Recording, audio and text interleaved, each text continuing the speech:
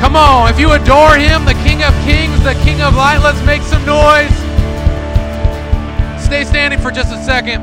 Matthew 4, verse 15 and 16. This is what it says. The land of Zebulun and the land of Naphtali, the way of the sea beyond the Jordan, Galilee of the Gentiles. And this is the part that makes a lot more sense. That first part is like, what is this dude saying? Verse 16, the people dwelling in darkness have seen a great light. Come on, if you know what that light is, make some noise right now. They've seen a great light. And for those dwelling in the region and the shadow of death, on them, what's happened? On them, a light has dawned. Come on now. The light has dawned. Right now, God, we give you praise. Lord, you're worthy, for you are the King of light. Lord, have your way today. Speak to us and change us. Let that light shine in. Let us let that light in. And let us just live for you today, God. Speak to us, change us, renew us. Let us just walk out of here different than we came in, God. You have permission to do whatever you want today. You have permission to speak to us, God. We allow room for you to move today, Jesus. That's what we say collectively as a church. We love you, God. Amen. Amen. High five your neighbor right now and tell him light has dawned.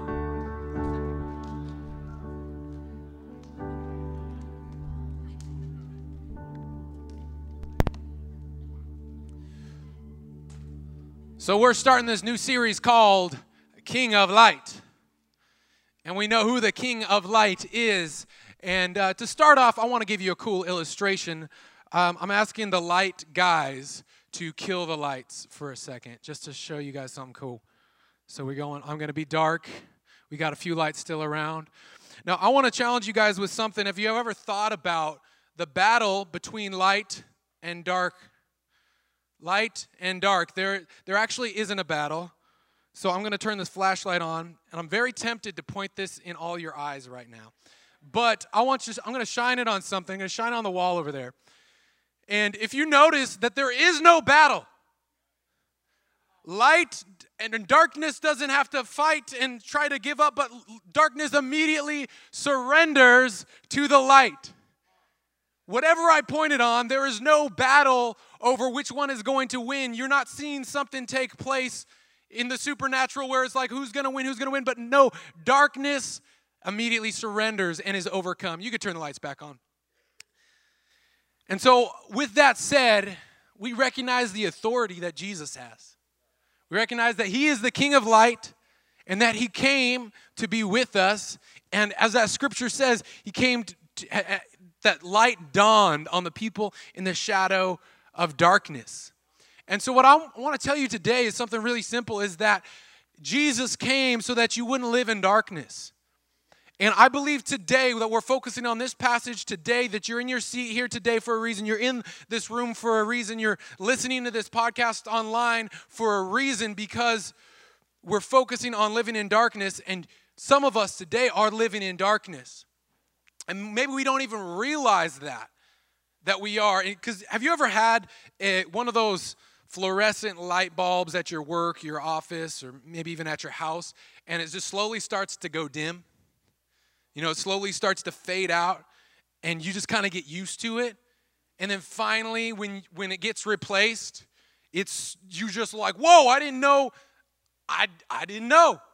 You know what I'm saying? You were like, it was actually really dark in here, and I just thought that's the way it was supposed to be. I thought that's just the way it was, and I was okay with that. You don't need to be okay with that, because I believe some of us are living in darkness, not in an actual physical sense, but in a spiritual sense that Jesus came to remove you from.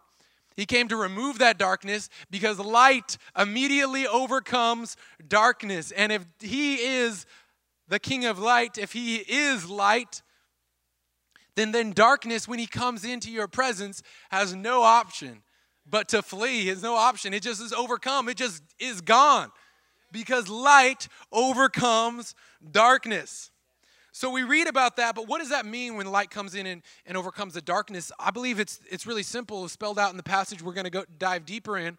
Is that he removes sin, is that he forgives sin, and he takes the sin. See, darkness, I believe, represents that sin, that we're living in darkness, and we're living in this thing called sin that is the one thing that separates us from God. Man, nothing can separate us from God but this thing called sin. And now Jesus, as he came to earth, made a way that there's no excuse, that he overcomes sin, and we have a way to have communion with God, to have a fellowship with God, to be connected with him, and so that God could be with us. Now that's really important, those words, with us, that we're going to talk about in just a second. He's come to be with us, and his very purpose is to bring the light and deliver you from darkness. And my prayer all this week has been that today people will be set free from that. My prayer today is that some people we may not realize it, or we may be fully aware of it. That's where we're at today. But my prayer has been simply that today the truth of Jesus, the truth in Scripture, will bring you out of that. Maybe some today just feel stuck. Man, today is your day where you feel the King of Light. That light is going to dawn on you, and you're going to receive that light. You're going to let that in, and darkness will have no choice but to flee. And that's been my prayer very specifically. So today we're talking about the King of Light and how light has dawned. So we're starting this series called King of Light, and I want to give you an overview of it real quick. We're leading up to Christmas. It's going to be amazing, amazing. What we have over the next 5 weeks is amazing. So today we're talking about the light has dawned. In part 2, in next week, remember there's one service at what time? Oh, you guys are good. You paid attention. Extra points for you. Light for all is part 2. And then number 3 is light givers. Also on this time, we're encouraging you, this December 9th is our end of the year offering. So we're just asking you to pray and challenge you. If you haven't filled out a commitment card and just said over the next several months, this is what I'm going to commit to do above and beyond. Because here's the thing, Tyler mentioned it, but I'm going to mention it again because this is a big deal. In the 5.5 years of Project Church's history, this has never happened before. We are in escrow on a building, y'all. We're in escrow on a building. We're not just going to be renting this place, coming in and out, but 24/7, that's going to be ours. And that's a big deal. And here's what I want to say. I'm going to pause in the middle of the series breakdown and let you know. If you didn't already know, my name's Lauren, and I serve as the West Sac campus pastor. And if you didn't know either, that we have a second campus in West Sacramento that for 3 years we've been seeing lives changed and souls saved in Jesus' name. And I love Project Church because I was just attending Project Church for about a year, and then I ended up launching the West Sac campus. So I say, everyone sitting here, beware, because you may be starting the next campus. I'm just going to throw that out there to you right now. But what I want to say to you is this, is that we are raising money in West Sac for this campus that is going to be in Old Town, that we are going to have as a central hub. That's going to be the central meeting throughout the week. We're still going to be meeting in West Sac on Sunday mornings, but it's going to benefit the West Sacramento campus because we're one church, and if one campus gets better, the other does too. And so we're raising money in West Sacramento so that the downtown could have a great Sunday morning location, a permanent location. And so I just want to challenge you. What is God speaking to you to give towards this? And there's commitment cards that were in your packet as you came in. And I want to challenge you, if you, even right now, you know that number, you say, this is what this is what I believe. This is what I'm believing again for over the next several months. I challenge you right now to do that. My wife and I have prayed and set a number and said, this is going to stretch us. We're making room for a miracle. And I want to tell you, as a church, we've made room for a miracle. We look at this and say, man, that this is almost impossible. Some would say that is impossible. But I want to make room for God to move. Because if we're just doing something simple that we can do by our own strength, where's God in that? I'm stretching the boundaries. We are saying in faith, we are going to raise this much money so that we can reach more people, so that we can lead more people to find life and freedom in Jesus. And we invite you to be part of that miracle, that God will work through you to see this miracle happen and see more lives change and souls saved for Jesus. So I challenge you to take that home and pray about that, or fill it out right now and just give it to an usher on your way out. that's part 3. At the end of the year, we're believing you for December 9th, just to take the first step and a big chunk of that. That's what an end of the year offering is, often when you're able to give more generously as you're coming to the end of the year, tax purposes and etc. So part 4 is going to be amazing as well. Like I said, we got a lot of cool stuff. Part 4 is our Christmas production, Christmas at the Crest. And I'm really excited about this because 2 campuses, we become one big church, one big family. It's a big family reunion that day because the Westside campus is going to be joining us here on December 16th. 2 services with the kids choir and everything going on. You do not want to miss that. So make sure you're there for that. And then also for December 23rd, we're calling that our Christmas Eve service. It's in the morning at 9:30 and 11:30 right here. And you're not going to want to miss out on that as well. So, but today we're focusing on that pivotal point in history when light has dawned. And you're coming Christmas, so it's starting the Christmas series. You're like, man, I'm probably talking about the birth of Jesus right now. You guessed it. You guessed it right, because, man, that is such a pivotal point in history, and we're verbalizing it like this, is when light has dawned. We see that in Matthew chapter 4 when he was starting his ministry out. Man, they said light has dawned in the regions of the shadow shadow of death. Light is dawning in those areas, and that's Jesus coming to earth. So we're going to read in chapter 1, verses 18 through 23, and I want to give you some context because I believe that's so important in understanding this. So the first part of Matthew is really boring. And so most people are like, did a pastor just say that? I'm just saying most people read that, and it is a list of 42 generations of people from Abraham to Jesus, and you read that, you're like, okay, how does this apply to my life? I don't know. Here's what I want to tell you a little bit about that. The first 17 verses of chapter 1 can be like, why is that there? I ask that question a lot in Scripture, and let me tell you, don't stop asking that question, because as you seek that, you'll find something. As you seek God and you dig deeper in Scripture and use resources, you'll find something. So check this out. At the beginning, there's just a massive list of names. Abraham, this guy, blah, blah, blah. And you're just like, okay, here's what this means. Matthew is providing adequate proof to the readers that the claims of Jesus being the coming king, the Messiah, are 100% true. So check this out. In just the first portion of the first chapter, there's 5 prophecies fulfilled. And I believe we got the slide on this. This is from hundreds of years prior. So we see that he's fulfilling the fact that he's the seed of Abraham, the tribe of Judah, the family of David. His name shall be Emmanuel, God with us, and he is born of a virgin. Now, that's just 5. Now, I want to ask something real quick. Are there any skeptics in that house? And what I mean by this is, if you ever, honest question, and I want you to answer honestly, have you ever questioned the legitimacy and or accuracy of the Bible? Raise your hand. Come on. I'm raising my hand too. All right, so I'm proud of you for raising your hands. For those that you didn't raise your hand, check your heart. All right? We're in church. Now check this out.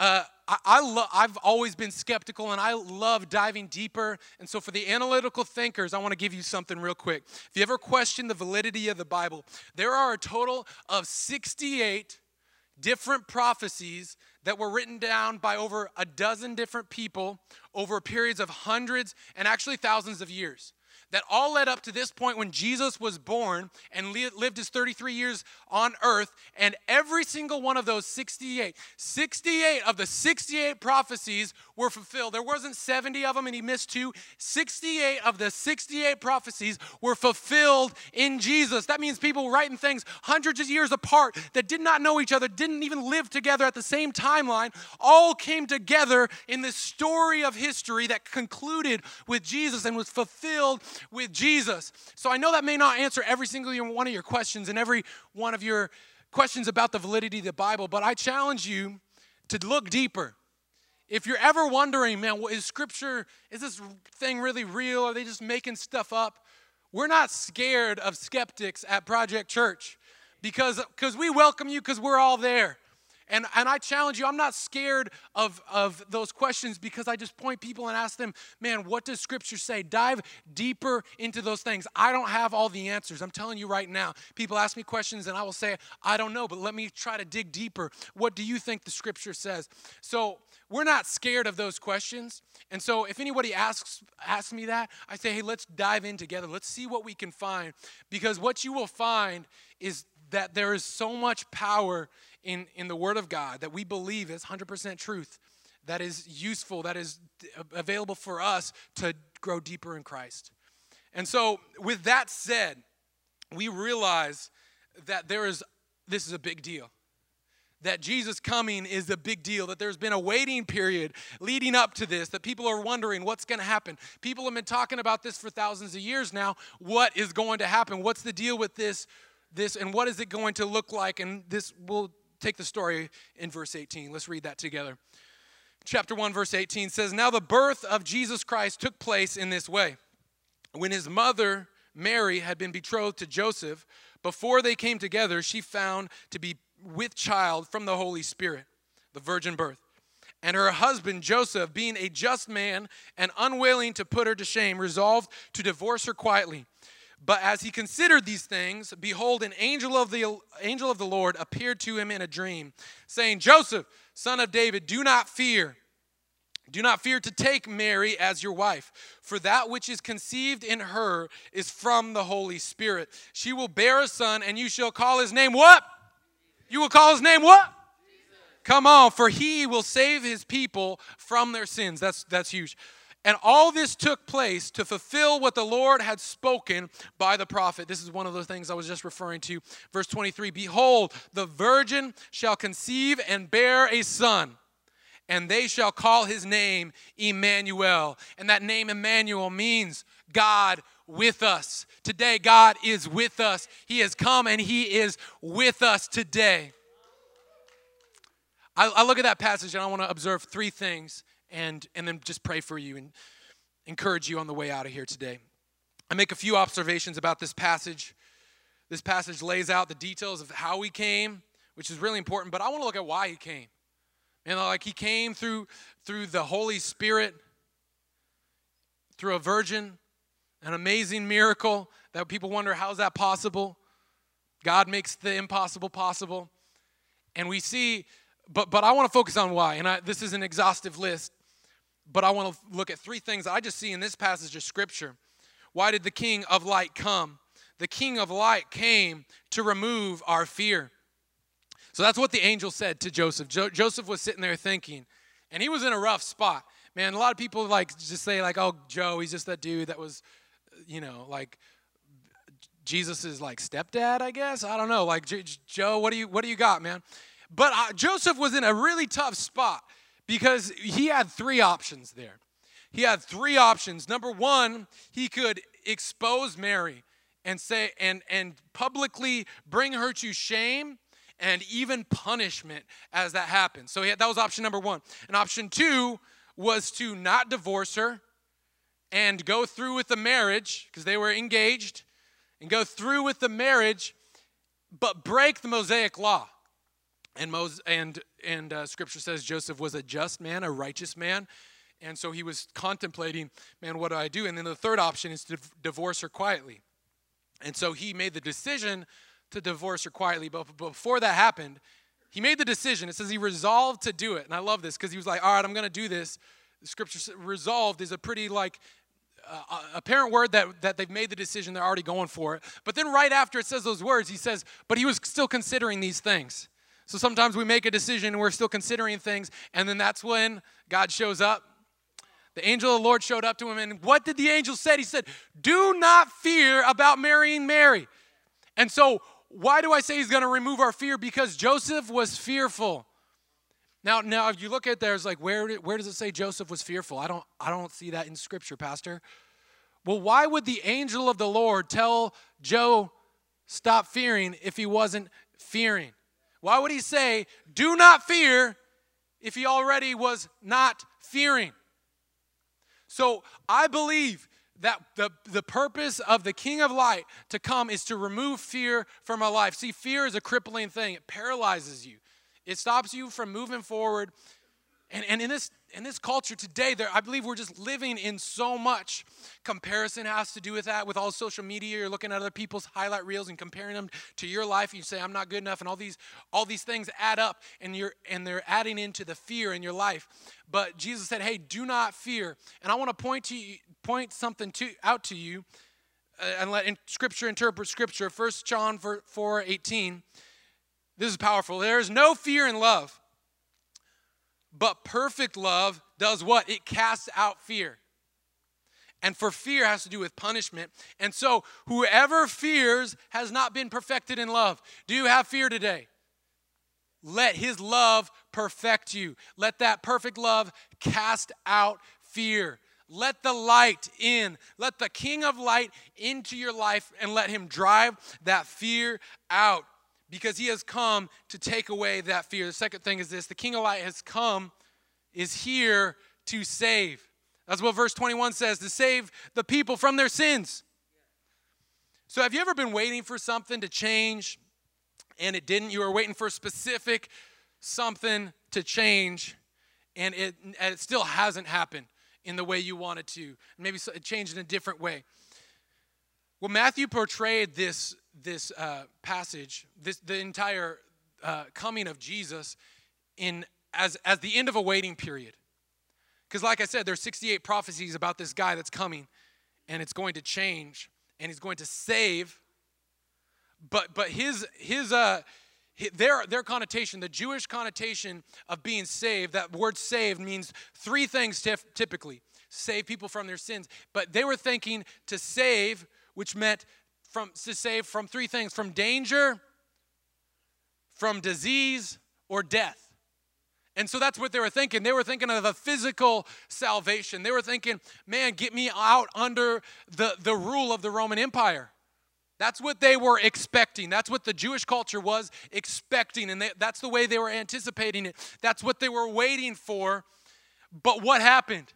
Jesus came not to save them physically, not to save them from death, disease, and danger as his first priority, but his priority was to save them spiritually. It's to save them from their sin, to save them from that which separates them from God.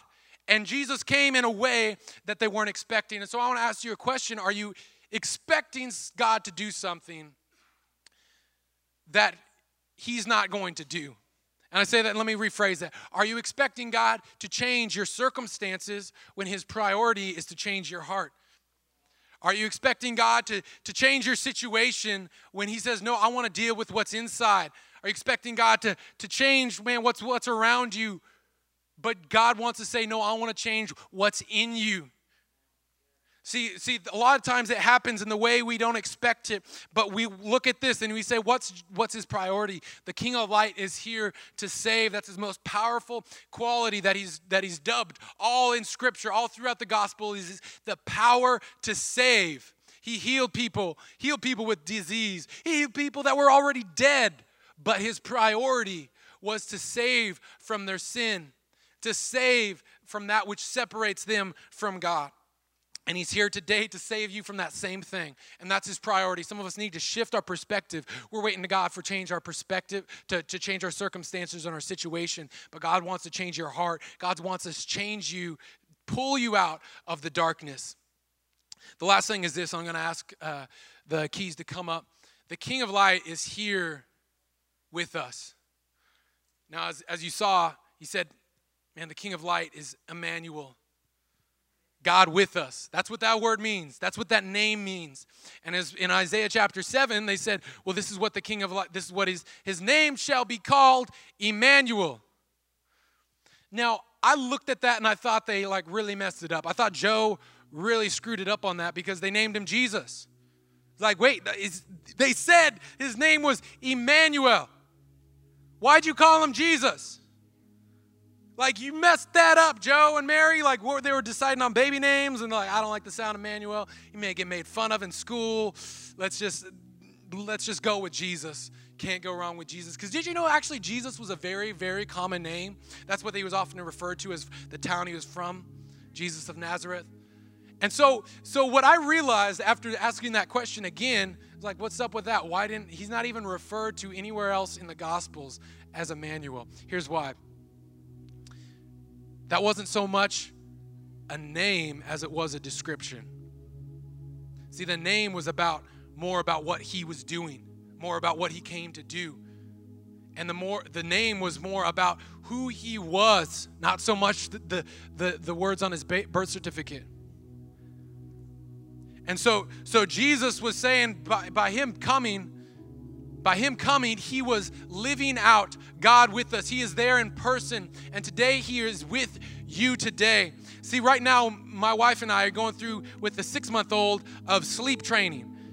Our 6-month-old. And when I first heard that this is our third child. With our first child, we said, we got to do sleep training. I'm like, kids need to learn how to sleep? They need training on this? Like, I don't remember any types of training, any courses, or anything. I just remember sleeping. Like, it wasn't hard. I don't need training on how to sleep. It came very natural to me. But apparently that's a thing. And so what we're doing, the reason she needs sleep training, and parents do this differently, so I'm probably getting a lot of judgment right now. I already sense it, all the parents. There's so many different ways to go about this, but I'll forgive you for your judgment, is that we put her in the room, and we actually have 3 girls all in one room. I don't know how we do it. Sometimes it amazes me. And right now, we're in the process of letting her sleep through the night. And what we do is she'll wake up, and we'll go in there and I'll just put my hand on her. And just put my hand on her and she'll grab it. She just wants to know that I'm there. And then we'll swap out, tag team. Veronica, you're up. She goes in there, does the same thing. So she just wants to know that we're there. Because we read this, I don't know how they find this out, science is weird. They said, babies, if they cannot see you, they think you do not exist. And for some reason, I feel like we're often a bunch of babies. Because spiritually speaking, we say, man, God, where are you? I don't see you. I don't see you at all. Where are you? But God said, I'm going to be with you. He came here physically in person to the world, that we have historical documents showing that he was here, that he died and rose again, and he came to be Emmanuel, God with us. See, we're often just wanting to know, God, where are you? And he came so that we can know that we are there, that we can be comforted, that we can know that he is with us. See, here's that common theme. In Matthew ties up, he says at the beginning in chapter 1, his name will be Emmanuel. And Matthew 28 verse 20, as he gives the Great Commission, and behold, I will be with you until the end of the age. See, that promise wasn't just for the 33 years on that he was here, but Jesus said, no, I'm going to be with you. I'm about to ascend into heaven, but I'm going to be with you right now till 2018, till the day you die. I'm going to be with you. You're going to be with me. See, some of us need to know right now that the King of Light, he came to remove that fear. He came to save. But Emmanuel, he came to be with you. You feel distant from God? You need to know God saying, hey, I am with you. Just let me in. I believe there's two things I want to challenge you from this. Like, what do I do with this information, Pastor? This is all really cool and inspiring, but here's what I want to tell you that you should do from here. You have 2 responsibilities. Number 1 is to let that light in. See, some of us, like I was saying, I was shining this light on stuff. But some of us have our shades up, man. We got like a shield. We're like blocking that light. We're saying, no, I'm good. I'm covering it up. Today, some of us need to let the King of Light in to remove us from that darkness, because he's not going to impose. We need to invite him in. And the second thing is you need to carry that light. We're all called to carry that light. John 8:12 says, again, Jesus spoke to them saying, I am the light of the world, and whoever follows me will not walk in darkness, but will have the light of life. That we will carry that light. So we have 2 responsibilities from this church. Number 1 is that we are supposed to let that light in. And number 2, we're supposed to carry that light. Will you bow your heads across this place?